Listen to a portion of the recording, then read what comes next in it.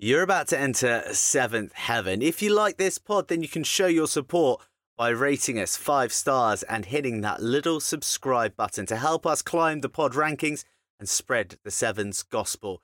If you're looking for extra content, you can go to our YouTube page or our social channels, Twitter and Instagram, our handle at Seventh Heaven Pod. Again, like, subscribe, share, and we hope you enjoy the episode.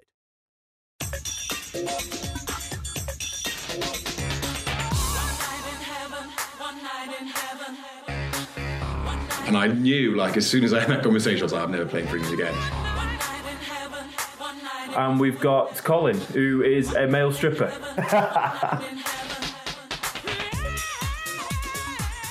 Welcome to Seventh Heaven, your celestial one-stop pod for all things Sevens. Yes, that's right, it's me, Burnty, and I'm back with Chip and Mitch for Season 2 of the Rugby Sevens podcast that brings you the biggest, the best, the most interesting guests from around the planet. Last year, we brought you Dan Norton, Perry Baker, Ben Ryan, Alex Gray, you name it, they were on the pod, and we're kicking things off with a bang with Ben Foden in the house. He of Saints and England 15's fame. Well, do you know what? He donned a Sevens jersey back in the day and he's playing out in Bermuda at the inaugural World 10 Series event, which is what our show is going to be based around this week.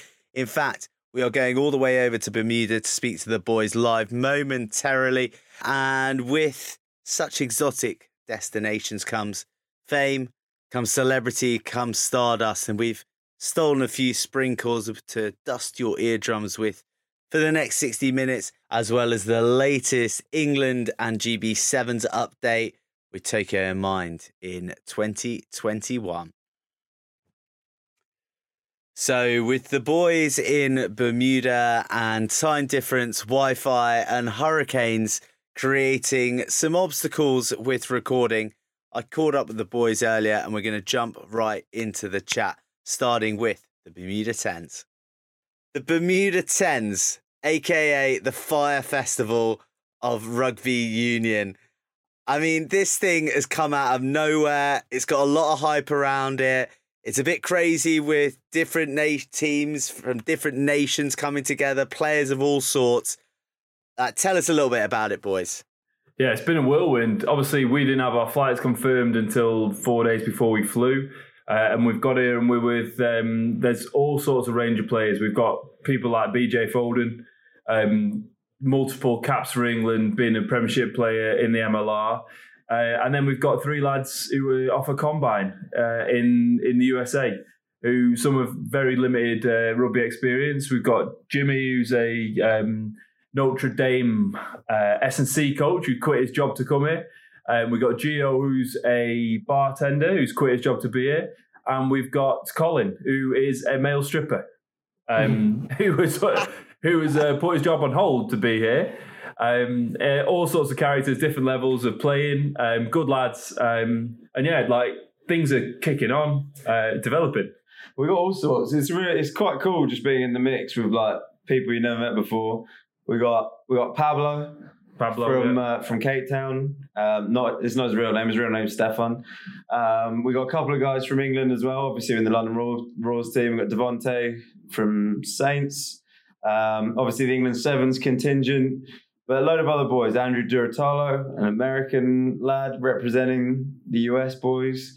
Loads of good lads. But we're certainly enjoying getting to know them, and it's going to be real fun playing with them as well.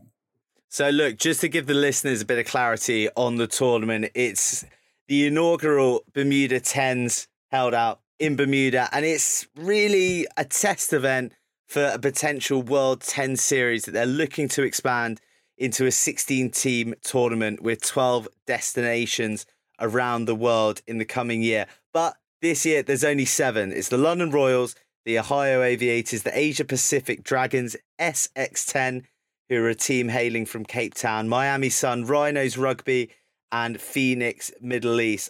I think there was meant to be an 8th from South America, but they had to pull out because of you know what.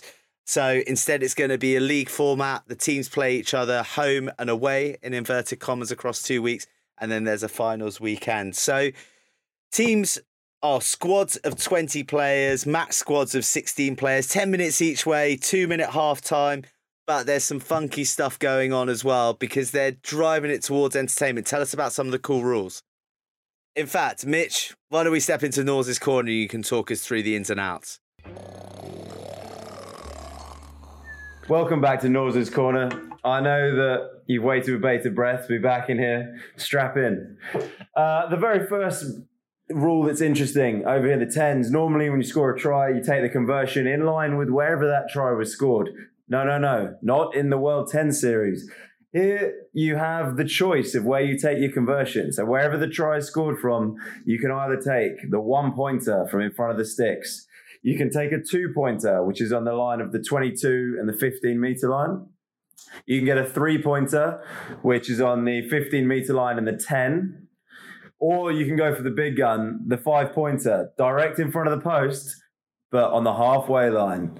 So that's going to be pretty telling. You know, the decision making around that, where you at in the game, how many minutes left, what's the scores on the doors, and also they're not going to be hanging around for kicks. They're going to be trying to rush you on the kicks, not like in those 15s games where they take about 3 minutes to pop over a conversion. No, they're going to be rushing it through. Not quite as quick as 7s, but it's going to be pretty swift.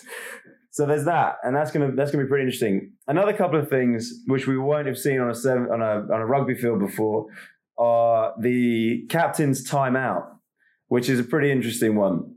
You can basically call a timeout at any stoppage. So there's a scrum or a line out. You can call a timeout. The coaches can come on the field. You can have a little huddle, just like in the NBA. You get your team tactics, decide what you're going to do for that play, and try and make it worthwhile. Get one of those again. You also get one opportunity, again, a captain's call, to dispute a try. So if a team scores a try, I think you can dispute anything within 2 phases previous to that scoring. If you think there's been an infringement that's been missed by the officials, that one's probably got some juice, whether that's up for debate about whether that's positive for the game or not. For the purists. And lastly, an interesting nuance is the rolling subs format. So normally you have to wait for a stoppage and you bring your sub on, and that's a permanent change. Well, in any stoppage, you can just roll someone on, take someone off. You could do that as many interchanges as you want. Which is, changes the dynamic of the game for sure. And very lastly, kickoffs, which I've been working on for the last 10 years, normally a drop kick. All that time and effort on the training field's gone to waste because now it's off a tee. So it's back to the old school, kick off a tee for the kickoffs. Haven't worked out quite what we're going to do with that one yet, but I'm sure there'll be some variations. That's the Norse's Corner wrap up of the World 10's rules out here in Bermuda. No one's got a clue what it's going to look like. We'll find out. How are you finding it, Chip? Norse's Corner or out here?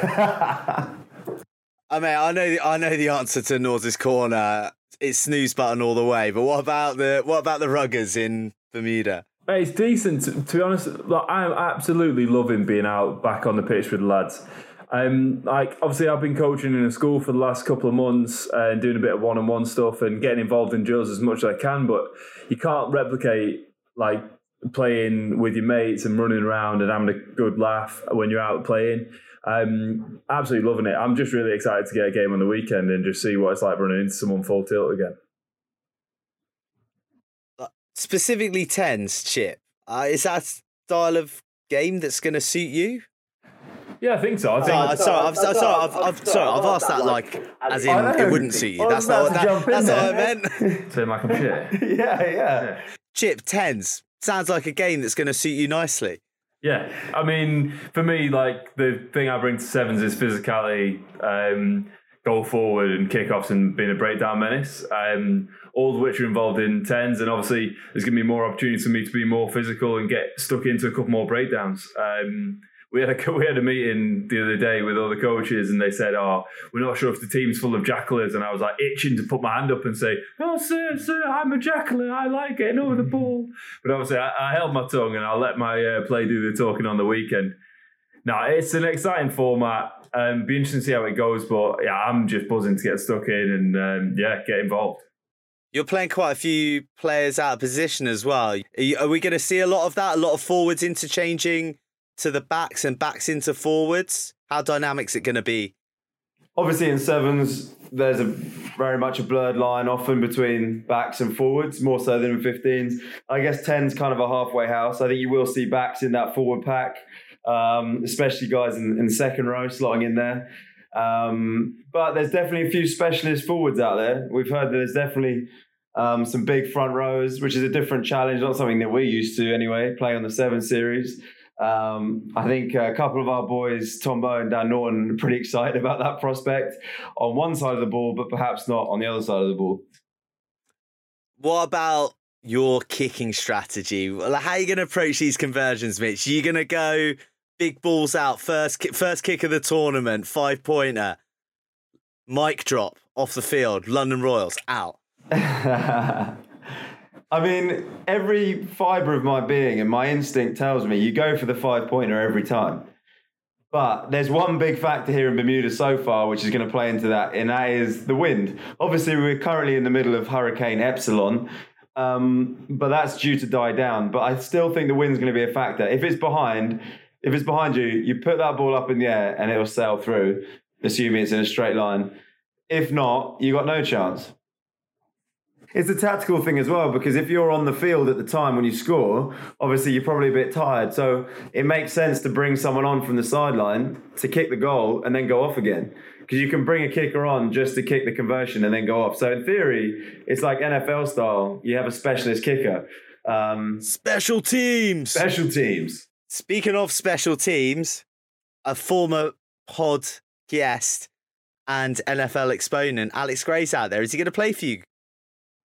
He's a non-playing squad member, so he has got Willy Wonka's golden ticket. He's out here, he's touring the factory, he's eating all the chocolate, and he's basically not getting sucked into the river of chocolate, is he? No. He's not getting sucked up, he's not getting blown up into a blueberry, he's not getting... Please, save some room for later.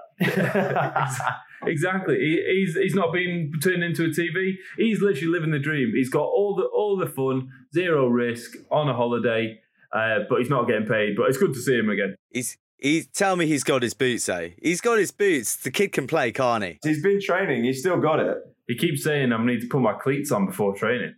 I mean, I'm not out there. I have no intel. But mark my words, I think we're going to see Alex Gray out on the pitch. I'm calling it early, boys. I'm calling it early. I'd love him to be honest, because he's a big old unit. He's moving very well. He slid into a drill the other day. He's still got lovely silky hands, so he'd be a handy addition. And look, it's a seriously international flavour out there. You got teams from Cape Town, South California, Singapore-based. What sort of interactions have you had with the other teams, or is it all biological bubble stuff for you at the moment? At the moment, we're keeping in our kind of bubbles. We see them to give them a nod every now and again, eat at different tables, but until we have our day 8 COVID test, so you get a COVID test pre-fly-in, COVID test on day 1, COVID test on day 4, and until day 8, I don't think we're allowed to mingle with the other teams. It is very slick, actually, the COVID thing. Like, we got tested as soon as we got off the plane. We weren't allowed to board the plane unless we had a COVID test negative result. And then you do your temperature. We've done our temperature every meal time, masks, in communal areas. It's very slick. They've done a very good job over here in that respect. And the Bermudan government, I guess, really, in terms of what they set up. But yeah, it'd be nice if we I guess when the weekend comes around, there'll be a bit more mixing. Get to know some of the other guys, but obviously we know a few of them because, especially in the SX10 team, because those guys are Sevens boys, the Kenyan lads, Luke Trahan, Harry McNulty. So it was a bit of a nice reunion, wasn't it? Mm-hmm. We've got a faithful listener of the pod, Tomasi, who's out here with the Asia Pacific Dragons, and the great man Cecil Africa making a comeback on the 10 series as well. That's pretty cool. Yeah, it's been good to see him. Obviously, an absolute legend of the game. They were nominated for Player of the Decade, and he's got a good chance of winning that, I'd say. So it'd be cool to see him doing his thing out in the Tens field as well. Yeah. So, Chip, you may be incapable of replying to any of my WhatsApps, but like the postman, you've once again delivered. Who have you got for me? You're right, Burnsy. I'm the postman. Benjamin James Foden, or to his mates, Fodes. Obviously, you know, I've got to add value to this pod somehow. Pulling strings, left, right, and Chelsea, getting in the big names, hundreds of thousands of Instagram followers. And yeah, he's on the pod coming up for you now. Top lad. Look, Burnsy, I've got to give you the real version of events. We've come in, great squad of lads, all right? Obviously, everyone knows Ben Foden's in the team. Chippy's been sucking up to him. He's been hanging around with him the whole time. He's been like, yes, Ben. He's been like, he's been sitting next to him at meal times. And like, yes, it's great for the pod that we can now have him on. But honestly, watching him operate and sort of suck up to him for the last 4 days has been painful. This is fiction of the highest variety. Mitch is obviously, he's come out straight off He's come straight off a degree from Cambridge University, an English degree, and he's obviously spieled some fiction for you right there. You know, make cool as a cucumber, play it cool, let him come to me. Lured him in, little round of golf, next thing you know on the pod. One night in heaven, one night in heaven. Burnsy, how are you, bud? Surely you're the talent in this operation, because these two... Mate, talent is such a loose expression, isn't it, in this industry? Hang on, you have actually referred to us as being the talent before, though. Okay, nice. Yeah, that's just like a media word. It's to fluff you up. It's to pump Chippy's tyres up so that he performs at his best. Because we know I don't need my tyres pumping up, lad. I'm little flat. Flying. I guess you're getting to know this, though, right, Ben? What's it like? Well, I was going to say playing with these two. What's it like getting out on the piss in Bermuda with these two? You are a fucking mess. Like the viewers can know that he's pointing at Mitch. So, are we filming? Are we off? Is this off? Normally we say like we're off the record, we're on the record. By the way, there's an edit. So and is it like can you swear or is it like is it? Yeah, there are a few young listeners, so stay away. Let's not go dropping the C-bomb too early doors, but you know we can build up to it. I'm quite clean as whistle, but just sometimes you don't pump up, Ben. Yeah. That's why we've got you on. Okay, nice. Thanks, mate. The first challenge we might have is obviously like normally we get like the sevens guys on. You have a fake mic as well. I am a sevens guy. Well, hang on, I was developing that and Chippy cut off. We're a bit out of practice, and I feel like we might be letting the side down, given that Fodes. Are we allowed to call you Fodes now? Because we've spent nearly a week together. Yeah. Sweet. That'll garner some abuse from the other lads. But Fodes obviously been like in a lot of studios in his time, and I feel like the Seventh Heaven studio might not be up to his standards. So probably start by explaining that Seventh Heaven is more of a mindset. It's more of a state of mind. It's more of a feeling than anything else. So I just wanted to set that one out from the get-go. Honestly, showbiz is completely like that as well. Like everything looks amazing on camera, but is so tacky and rubbish if you like walk in on it. Is it? Yeah, Give us an example. Like X Factor is a prime example. Like on screen, it looks amazing and stuff, but when you're walking around, it's all like put together. There's like tape everywhere. Everything's like, if you for the naked eye, it's very unprofessional, but it's so professional that when they shoot, it looks amazing. If you know what I mean. Tape holding Simon's eyes up. Exactly. Yeah. It's exactly like this. Actually, holding. What have I got? You've got a bit of lip sunblock. Some sunblock. That's my microphone.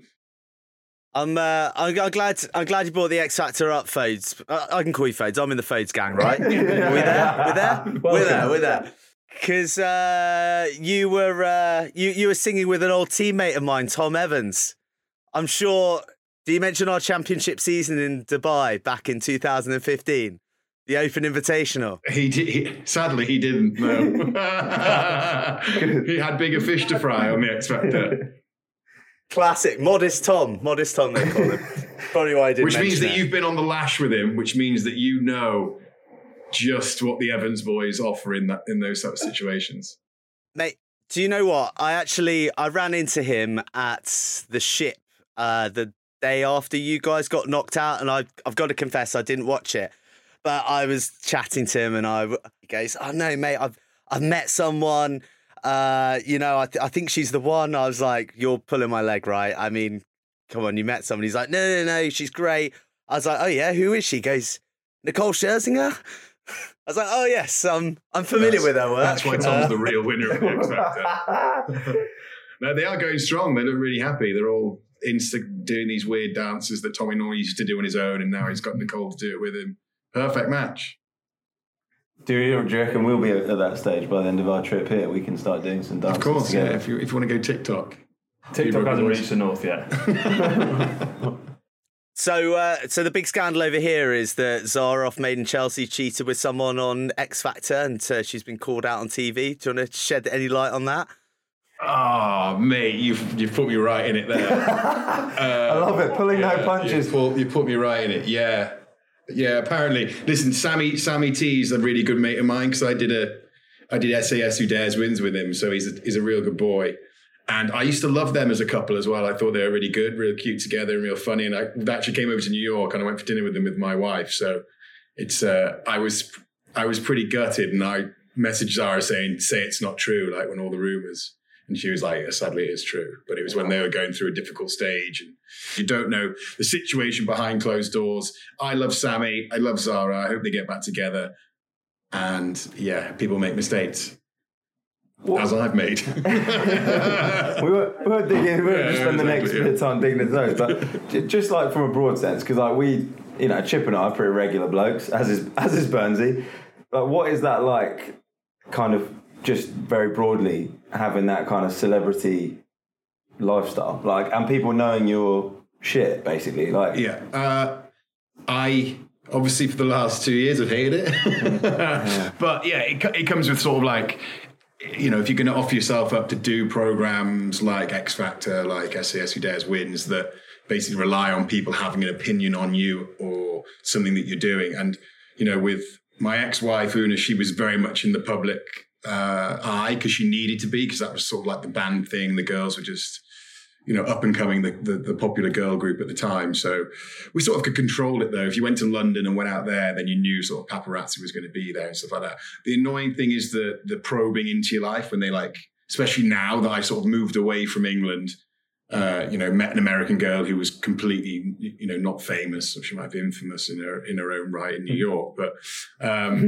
in terms of like being in the public eye, I sort of thought I got away from that. And then when obviously I got married and stuff, it all went turbo back home, and it sort of still does, which I found very bizarre because I haven't played for England for ages, and I'm just very surprised. Most people aren't interested in it, to be honest. If you read the comments under every article ever written in the Daily Mail, they are not nice. They're not polite. No one really wants me on there. So Daily Mail, if you want to lay off me, that's fine. Don't worry about it. It's a bit of ammo for the next team social out here, actually. Go dredge up some of the Daily Mail comments. Oh, honestly, they're awful. What's SAS Who Dares Wins like? Me. Because I would always watch that when I was younger. I was like, it can't be that hard. But it looks awesome. No, yeah. So that's the thing. It was awesome. And you would love it as well until the last day. And then it's just minging. Like the floggings and stuff you can get through, the like jumping off cliffs and all that, sort of jumping out of speedboats, jumping out of helicopters. That's all fun. Like, it's class, like adrenaline junkies. We're all like that. But then they do the escape and evade, like they starve you, they deprive you of sleep, then you go on a night excursion, and then they capture you, and then they stick you in a room, and you listen to babies screaming and pigs screaming, like sitting in like a half crunch, and as soon as you drop your arms, a guy knees you in the back, and it lasts like, I think I did like 9 hours, and I was sort of going crazy about it. But I was like, and I was thinking to myself, if there was like money at the end or like a job, then yeah, but I was doing it for charity, and I was like, why am I doing this? Fuck those starving kids. Yeah. Well, they were getting the money anyway. Do you know what I mean? Like, and I just thought to myself, the little bit of me is a bit upset that I didn't finish it, because I did probably give up a little bit easy.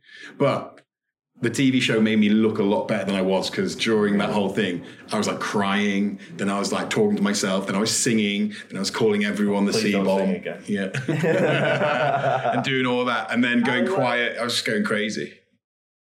So from your experience on X Factor and then SAS, how much are you at the mercy of the producers and the editors? Because they can shape the story any way they want. So if you wrong the wrong person, Chip and Mitch, then you could be made to look like a dickhead on a podcast, for example. Yeah, I think that is very true. You are at the mercy of the editing and the cutting, and I think we've seen that on quite a lot of shows. I think it's more on the more personal shows like Love Island and things like Big Brother, where they can really like screw you in terms of like take your words out of context, you know, because everyone has a conversation, and if you take, you know, a 20-second clip of a certain conversation, it can be completely different portrayed to the audience than it was sitting in the group. And that happened to James Haskell actually in Celebrities Get Me Out of Here. Do you remember? Because everyone was everyone was loving him, and then everyone started saying he was a bully and all that. And next week he was voted out, and everyone in the camp loved him. No one thought he was a bully. It was just editing and the way it was put across, and it screwed it. Yeah. I mean, it would have been a nightmare if Haskell had won. Celebrity Get Me Out. Yeah, he's probably done the world a favour, him not winning. But it definitely is. It's like part of the editing, and because I know Haskell's not a bully. He's a big character. Yeah. Who's the biggest character you played with in your time? So obviously you played for England Sevens, you put Sale Sharks, and then Northampton, and now you're over in the States.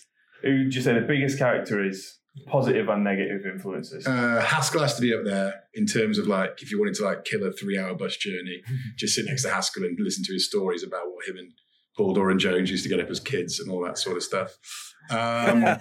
Joe Marler's an interesting one. Watching Joe Marler and Johnny May, because they had a really weird like bromance, yeah. And you used to walk past their room at Penny Hill Park and hear like a load of and you'd be like, what's going on? You like knock on the door, open the door, and they'd be in their underpants wrestling. And you'd be like, what are you two doing, you weirdos? That's amazing. Yeah, and just stuff like that. There's a few characters along the way. Any big sappers? Oh yeah, in Northampton, the last 3 or 4 seasons at Northampton when things were going downhill, we used to go for coffees and they call it Sappuccinos because Tom Wood. Honestly, if things aren't going well, you don't want to be near that guy. He will drain all your energy out of him. But he's always sort of been like that, but plays well anyway. But it's just draining. Ryan Lamb. Lammy. He brought the Sappuccino to Worcester. That's why I first heard it. Yeah, Ryan Lamb loves a Sappuccino because when things aren't going well, he's always got something to moan about. One night in heaven. We've been struggling to find time for activities out here in Bermuda so far, haven't we? Like around all the training, all the field time, all the time in the gym, all the team meetings. It's been tough to get anything else done, to be honest. Yeah. You two are literally brain dead, aren't you? Like, you lie to my face, you lie to me on WhatsApp, and then you just post about your other life on social media. Do you think I'm an idiot? I know you've not been replying to my messages. I've just seen a lovely photo of Mitch on social media. It's just him with his hat on and his long hair and his shades at the end of his nose. It's like who took that photo?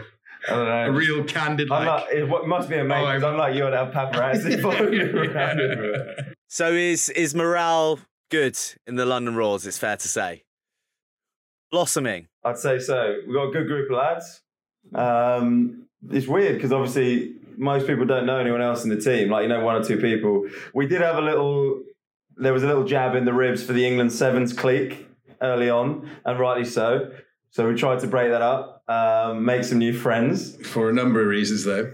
Like turning up to training in full England stash. I thought, oh, wow, okay. Oh, it's like that, is it, boys? It's all the kit we had. But what Fo isn't telling me that he's actually bought his own full England stash. He just hasn't worn it yet. I've got my England shirt and shorts from circa 2002. Yeah.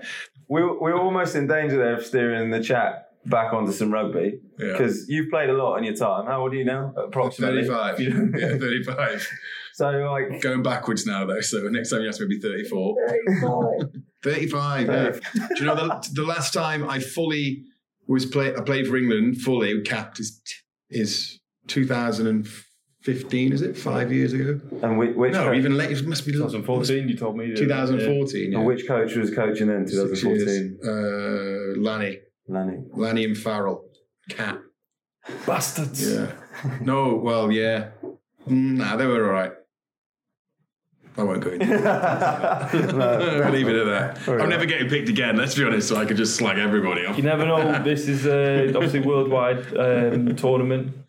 World Series 10. Well, I told you about Eddie Jones. When Eddie Jones phoned me to say like he's going to be the new coach, and he's like looking at players and he said, get back to attacking rugby and you'll be in with a shout. And I knew, like, as soon as I had that conversation, I was like, I'm never playing for England again.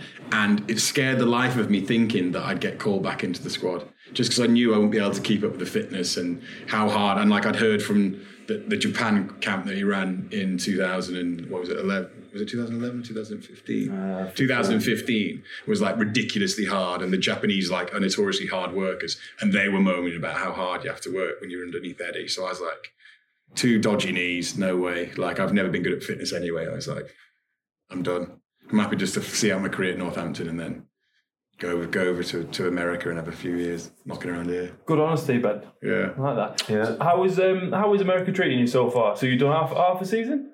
No, 1.5 seasons. 1.5 seasons. Yeah, 1.5 seasons. Enjoying it? Yeah, it's very at the beginning. And New York's a bit of a weird one because everyone sort of thinks of New York and thinks the glitz and the glam, but it's actually really hard to find somewhere to call like a home of rugby in New York. And so in the first year, we were here, there, everywhere, trained at Randall's Island, went to a random gym, did our meetings in a random high school, stuff like that. And then I said to them, you need to develop it and have everything in one area. So then they linked up with a college, Wagner College on Staten Island, and basically we were going to use the baseball stadium in Staten Island to sort of play the game. So everything would be in Staten Island, but Staten Island is not the best. It's not really a great place for people to come, and no one really wants to go there in New York. So I think that's changing again. So I don't know where we're playing now, but as long as it's all in one area, they need to make up their mind and do like, commit to like 5 to 10 years in one place, so you can build a fan base and like do season tickets and that sort of stuff. And then I think we'll start going. What's that like though for you? Who you've been at the top with England and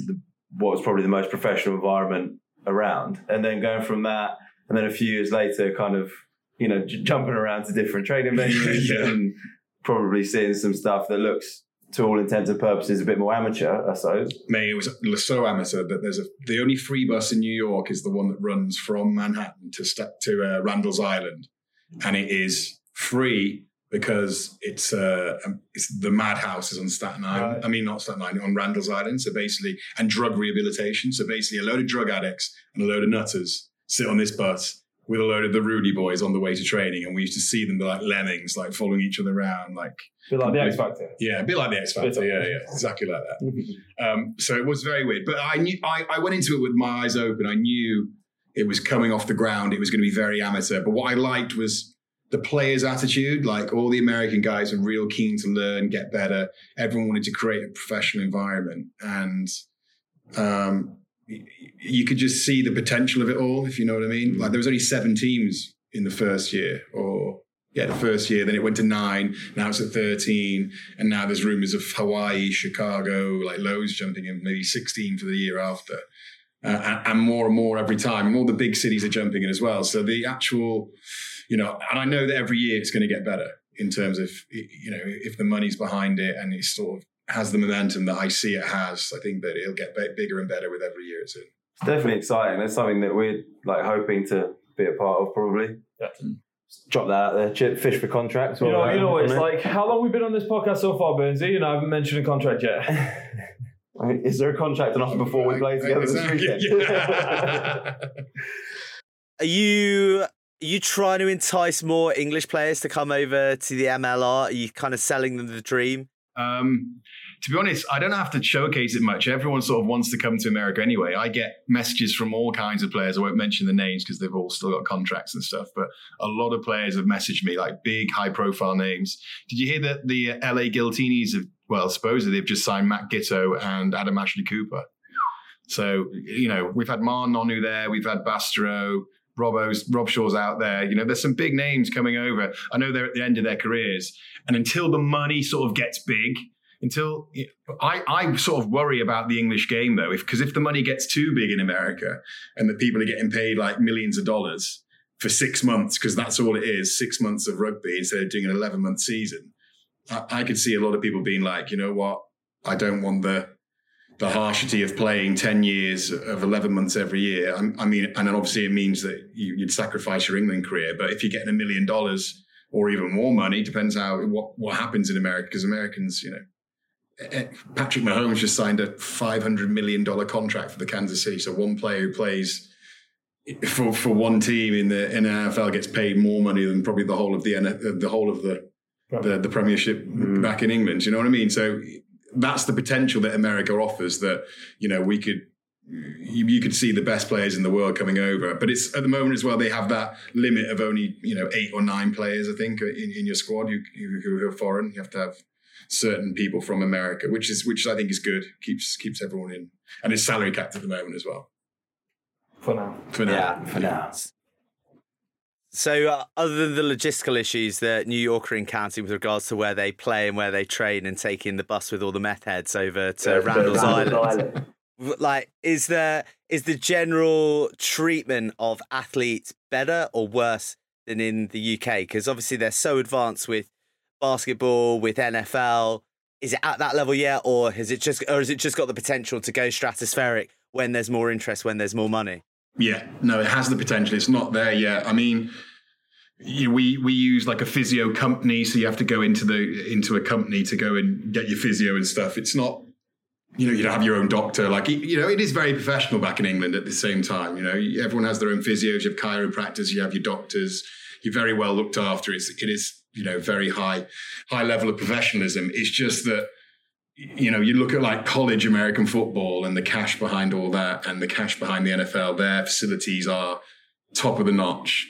You walk in there with a card, you swipe your card, you go into your locker at university, and your locker, you swipe your card and it gives you your protein drinks and all the sups that you're going to have for the day. And it's all like zooped down to you in tubes. It's all, it's crazy out there and if you can link up, because obviously the rugby season and the American football season is different times of the year. So actually, if you play rugby, you get to use all that stuff as well. Do you know what I mean? So if you go to, California, was it South Cal? I think, or a university that's good at rugby. There's an Ivy League, so all Harvard, Yale, Brown, and all those sort of universities, they all have brilliant facilities. And so, if rugby, it's going to take time. I think it's going to take 5 to 10 years, but it'll eventually get there. And I have no doubt, because I don't think the Americans do anything by half either. They're either all in or all out. So, as long as it survives over the next 5 years, I'm sure we'll start seeing that level of professionalism come into the game. It's a fertile hunting ground out in Bermuda, though. Loads of American players and guys with interest in American teams out there, boys. Like shop window stuff, isn't it? Well, the weird thing is, chatting to a few of the organisers, they want to make this like how Japan is New Zealand's like off season. They like play Super Rugby, then go to Japan to top up their bank balances. Well, basically, they were saying this is the 10 series is going to be a similar thing for the MLR players. So you can actually probably make just as much money running around playing 10s and travelling around to all these beautiful places than you can in the MLR. So obviously working like we are. Oh yeah, we're working. Yeah, we're working real hard. It's a nice. We work equally hard in the Cayman Islands and in Monaco and all these other places that they plan on having the events. Seeing as we've meandered this way, boys, how is the Fire Festival of Rugby Union going out there? Have you met Joel Rule yet? Someone sounds jealous that they didn't get the comms gig out here. Before we get onto that, Chip, it'd be amiss of us not to pick up your Sevens career, because obviously at its heart, Seventh Heaven is a podcast about sevens. Winding the clock back. Don't want to over-egg how many years we're winding the clock back. 15 years. 15 years winding the clock back, yeah. So how old were you when you played for England? I was 20 and 21, yeah. And that was probably... It's probably fair to say that the going on the Sevens World Series back then was a bit of a different place to probably what it is that we've experienced. This is how old I am. That John Brake was like a pup who was on the Sevens Series when I was doing it. Then when I first started playing, Simon Amor was like my mentor. Ben Gollings was the 10. Henry Paul was like our social secretary. I played with all the old boys, all the legends.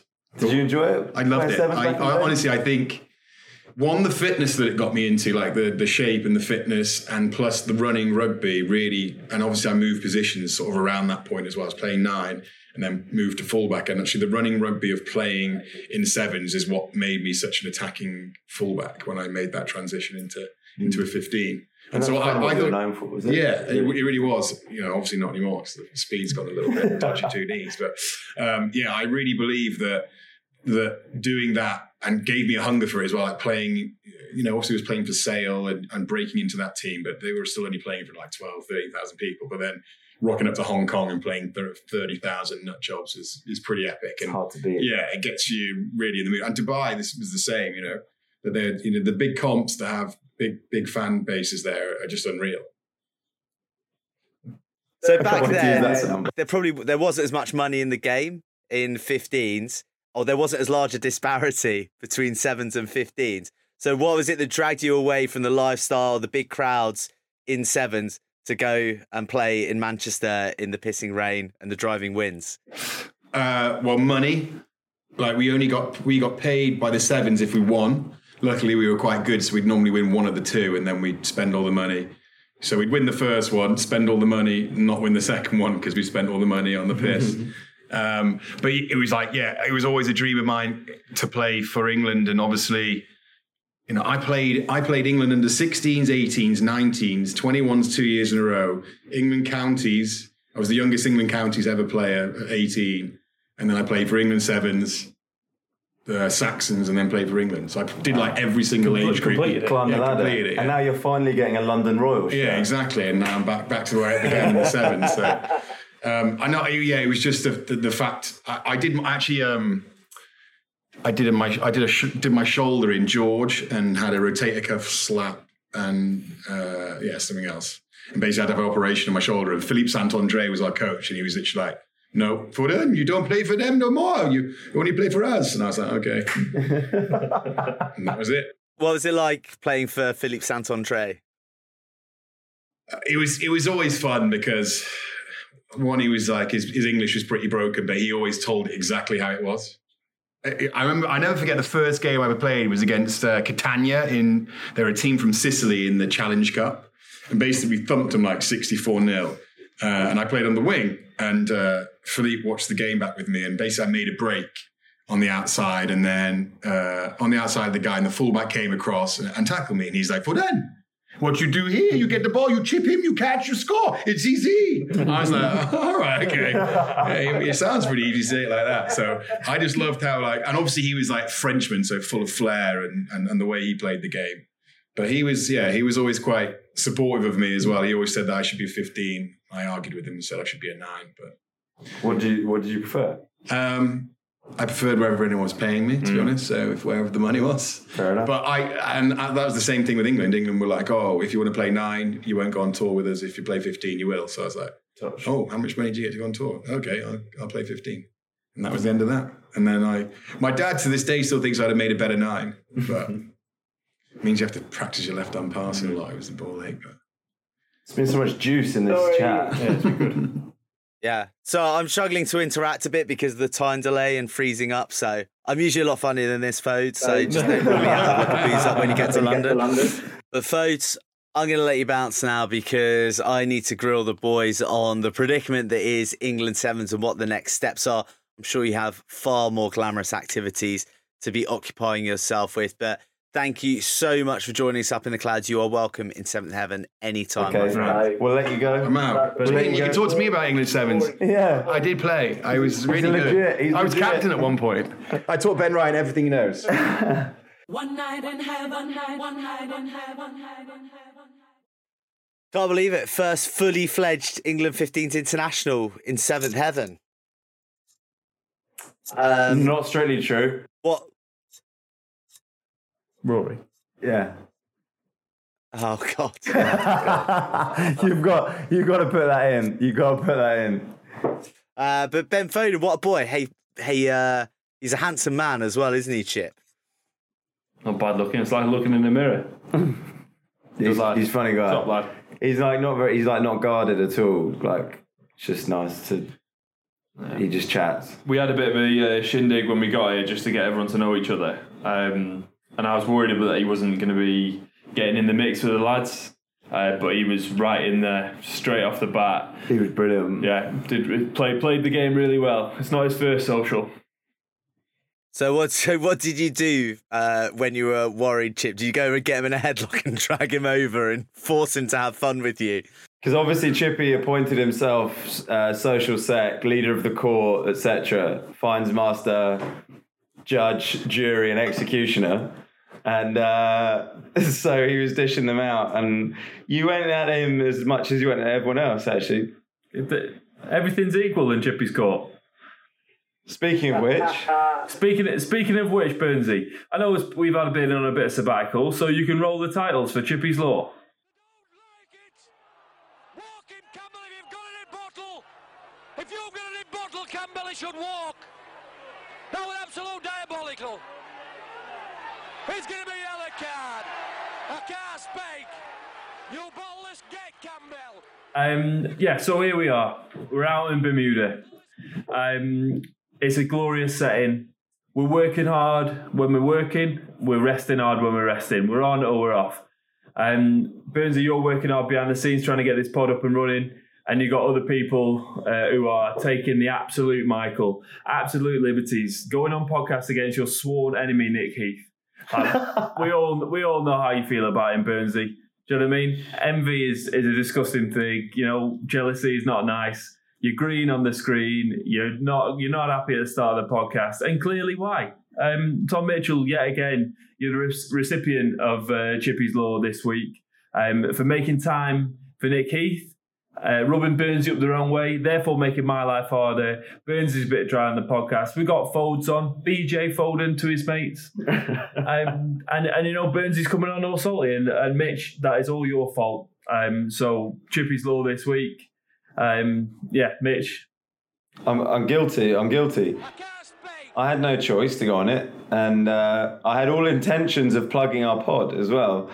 But it just didn't come about in the conversation. Which is heinous, really, to go on another pod and not mention your own podcast. So I accept full charges, and I don't know what the punishment will be. But what I am worried about is the fact that I'm going to have to give this T-shirt back. Now the listeners can't see, but I am wearing the first edition of the Seventh Heaven Pod merch. And it's pretty fresh, Chippy. I'm looking good, aren't I? Yep, yeah, for you. Yeah, not too bad. What do you think? How's it looking on the arms? It's a nice tee. It's good fit, nice cut. Just explain it for the listeners. So on the back, we got the Celestial Sevens logo, designed by Burnsy, with some lovely golden arches on there. Not the McDonald's ones, but I presume it's... The actual ones. The actual ones, with a rugby ball with wings off it, with Seventh Heaven. And whenever I mention Seventh Heaven to people always go back to me. One night in heaven. One night in Seventh Heaven. Even the young lads. And so it's an absolute top merch. Soon to be out on the store, Burnsy. And you'll be able to access that store via our brand new website, Chip, won't they? Oh, yeah, see, there's something we've been working on behind the scenes. The website. Something we've all been putting hard work into. We have, haven't we, chaps? All those long hours on the website. You've earned it. Plug it, boys. Plug that work. Burnsy, talk to me through Dubai 2015 when you won it. You weren't the one that was scoring tries. You were getting held up short of the 5 metre line. You were running to touch. You were running the wet on. But you were the workhorse, weren't you? Yeah? You weren't the flair. You were the legs behind the business. You know what I mean? You're the engine. You're the one running half marathons. You're the one putting the graft in. Me and Mitch are simply here to look and sound beautiful. Speechless. I got nothing. So the new website's live, www.seventhheavenpod.com. You can find out information on myself, Mitch, and Chip. You can find all our episodes on there. You can contact us. And I think that's about all you can do on the website at the moment. But once we get the merch sorted out, you can then access that and lift some super sweet surfer style Seventh Heaven t-shirts for a song, I'd say, and a fine investment for years to come. Mitch is sporting at the moment, a little bit baggy in the arms, Mitch, but you know, that happens to only one of 3 of us on the pod. But yeah, jump on www.seventhheavenpod.com.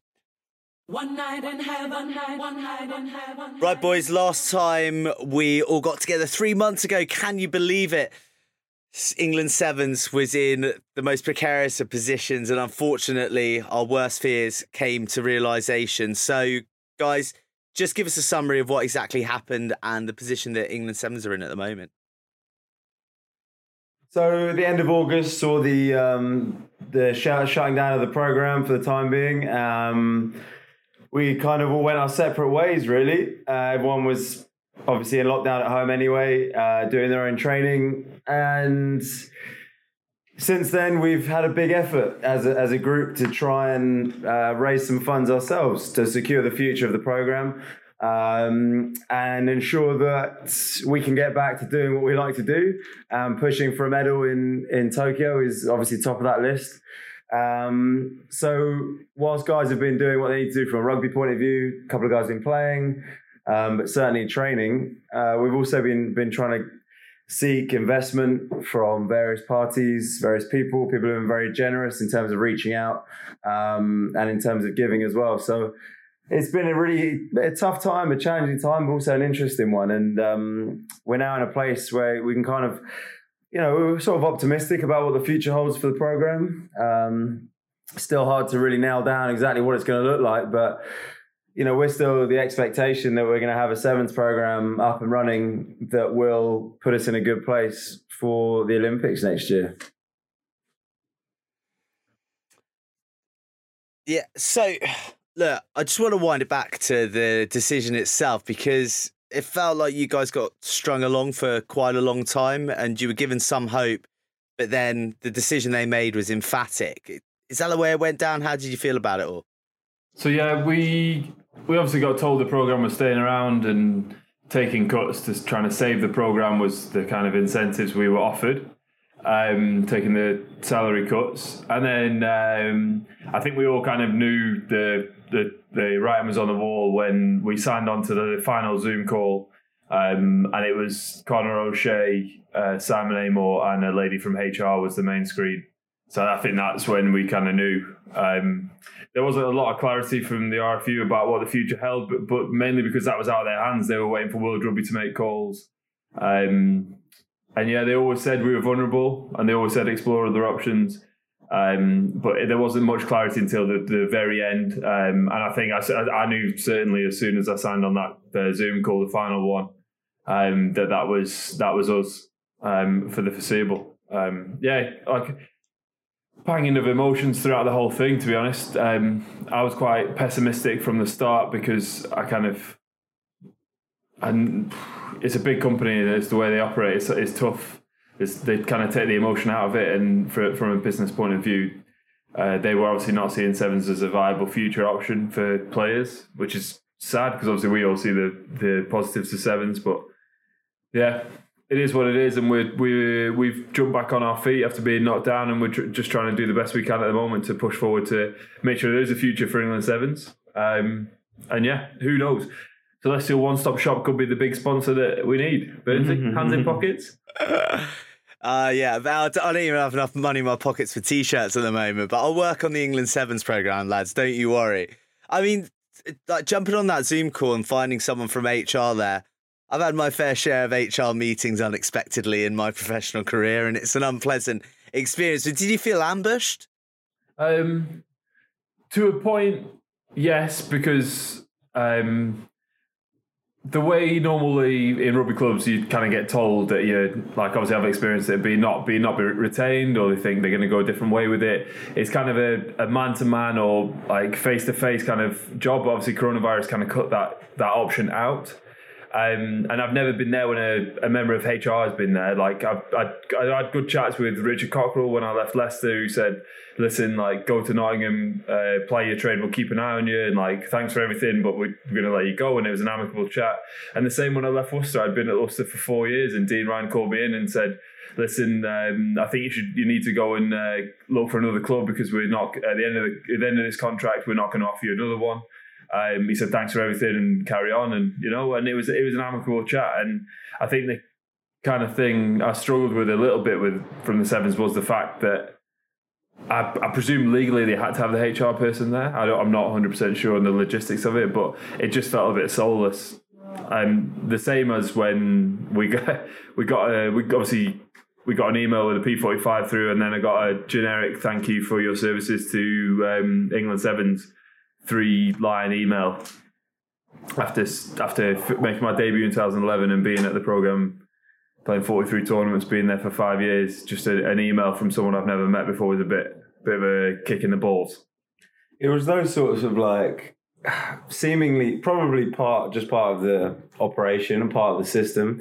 But from our point of view, those are the things that seem so avoidable and unnecessary that really were frustrating. The unhuman touches to a process that could have been handled so much better. I mean, the outcome, I think, was the outcome's the outcome, and that's acceptable, and I understand it. Even though I don't agree with it, I understand it.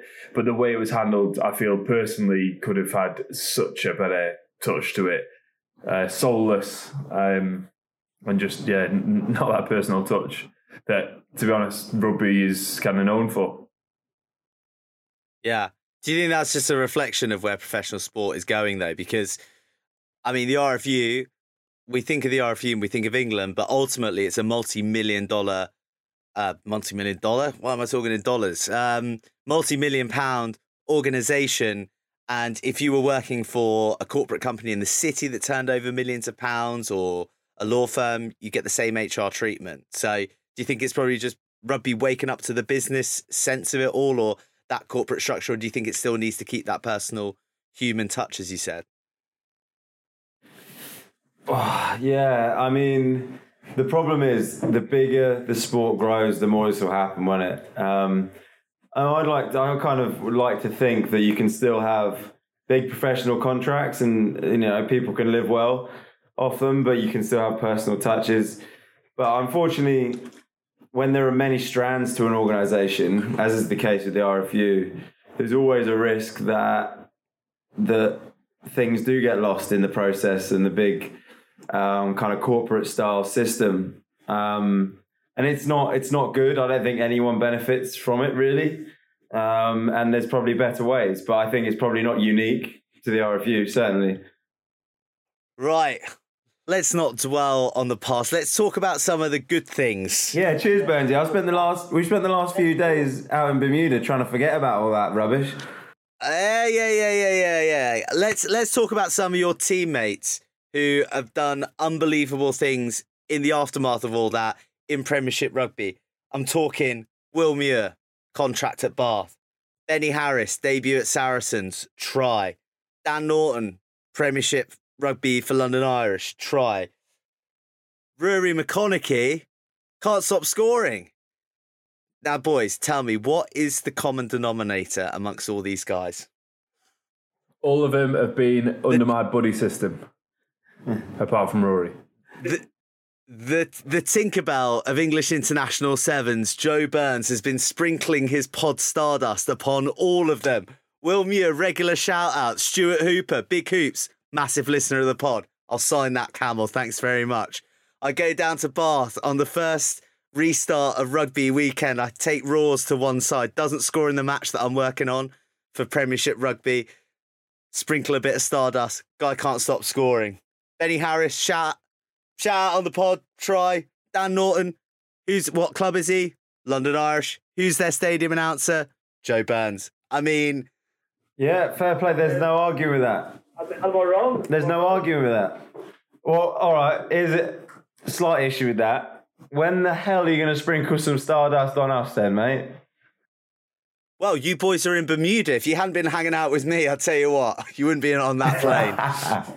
But it is, all jokes aside, it is a demonstration of what sevens could be used for a bit more progressively in the English game. Obviously, Raws is the runaway success for England and for Bath as an established player. But looking at, well, obviously Will Muir hasn't played yet, but Benny Harris when he came in, and then a few other young players getting signed by Prem clubs and doing some really, really good things. Do you know another guy that I mentioned on the pod a while back who's done all right? Caleb Clark. Woo! Tearing up. He's different gravy, that lad. Do you see, on the weekend when he came on, I tell you what breaks me though a little bit, which kind of was a half Chippy's law, is that every time that the New Zealand winger comes on the scene, they all jinx him. Oh, he's the next Jonah Lomu.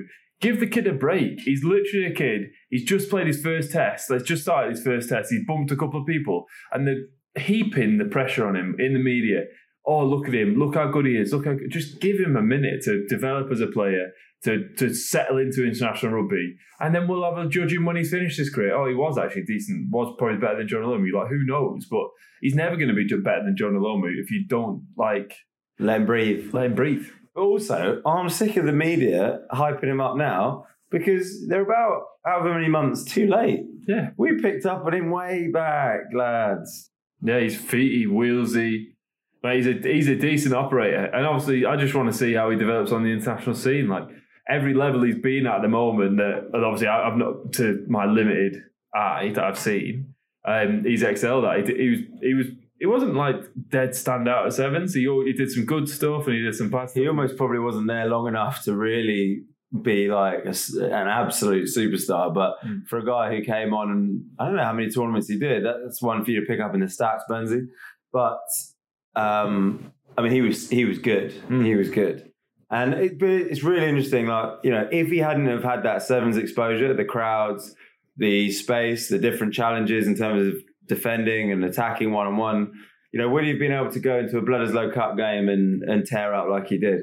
Probably not. It's a very astute way of operating that they've got over in New Zealand. And we do see it a lot with the way they utilise their sevens programme and the way they do. Right. Next steps for at England Rugby Sevens. What are you guys doing, and what is the next plan to get you and the boys out on the pitch? But also, how's it going to link in with GB potentially in the year running up to Tokyo? No one knows where we're at. We don't know whether GB is happening or not happening this year. Obviously, there's a Team GB going to the Olympics. We're not sure of the makeup of that. Next steps for England Sevens as a group. We're trying to get money together. We've been chatting about potentially doing a Road to Tokyo documentary, but not sure if there's backing for that, legs for it. Like, obviously, it's quite a cool story seeing as we're all over the shop now. Like, obviously, a couple of lads are in Bermuda. Mike Ellery's in the city trading oil. I think he's trading. Everyone's doing all sorts. Bibby's back up north being a full-time house husband. Like and then the culmination of that to try and win a gold medal is quite a cool story. So there's might be legs in that. And we're just waiting for some rugby to come along, to be honest. We're all itching to play, hence why the lads jumped at the opportunity to be out in Bermuda playing a bit of cold. And we're at this stage now where we're trying to make things happen and we're trying to form a solid plan. And at the moment, some of those conversations we can't talk about and we can't share. But hopefully it'll be something that's a bit different and a structure that looks a little bit different that will allow sevens to flourish both commercially and on the field as well, because it's a game that deserves to flourish in this country.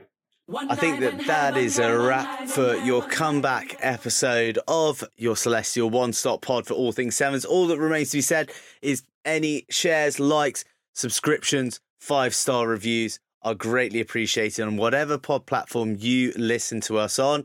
Please check out the new website, www.seventhheavenpod.com. And if you want to see the boys in action this weekend, it all kicks off on Sunday. It's on Sky Sports in the UK, ESPN in the US and global channels.